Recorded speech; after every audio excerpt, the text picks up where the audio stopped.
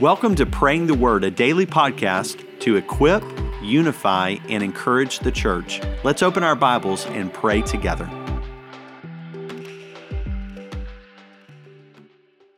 Our reading for today comes from Acts chapter 3, verses 24 through 26.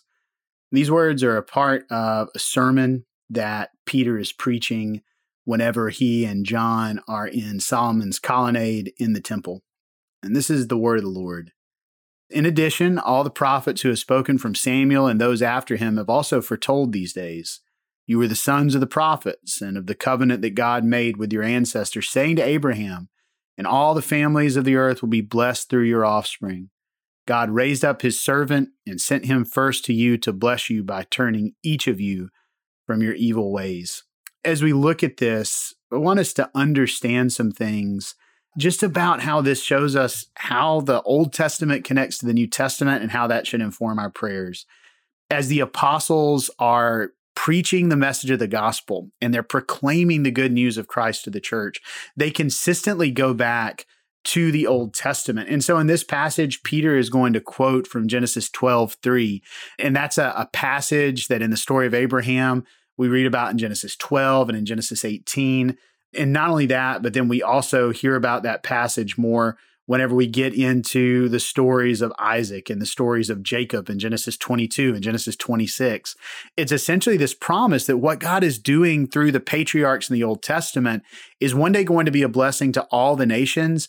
And we see that so clearly fulfilled in Christ. The disciples saw it so clearly fulfilled in Christ. So as the apostles began to preach, especially as they proclaimed to their fellow Jews, they said, you need to see how the Old Testament points you towards Jesus. They've already been doing this. Earlier, they're going to quote from Deuteronomy chapter 18 in the same message. So as we look at this, I just want us to be informed in our prayer, to thank God first that the Old Testament points us to Christ. And then second, to pray that as we as a church read the Old Testament, we will be convicted of the way in which the Old Testament points us towards Christ.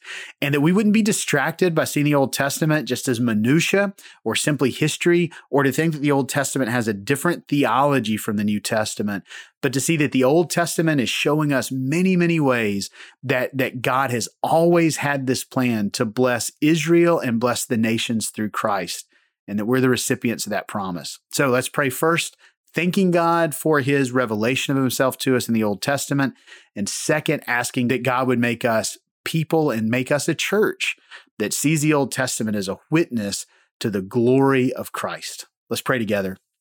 Father God, we thank you for your word in the Old Testament. It's so easy for us to ignore the Old Testament. And Father, we confess it can be confusing to us. It seems so strange to us in many places. And Father, I just ask that we would not let that intimidate us from seeing the Old Testament as your revelation of yourself to us. Father, don't let us miss that you've spoken to us through these 39 books. So Father, we thank you. We thank you for the Old Testament, for revealing yourself to us. Don't let us see the Old Testament as a problem or as a burden, but as a blessing, as your very words to us.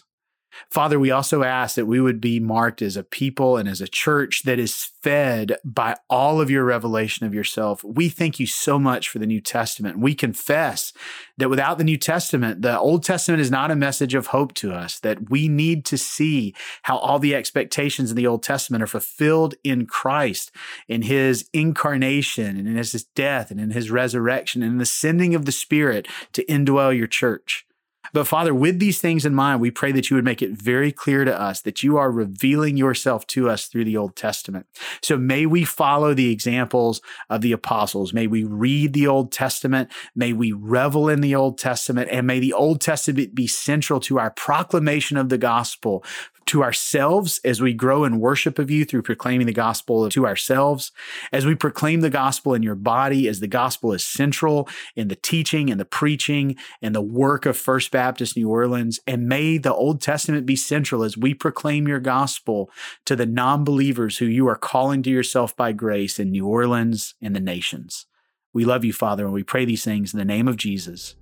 Amen. Thanks for joining us today for Praying the Word. To learn more about our church-wide Bible reading plans, visit fbno.org.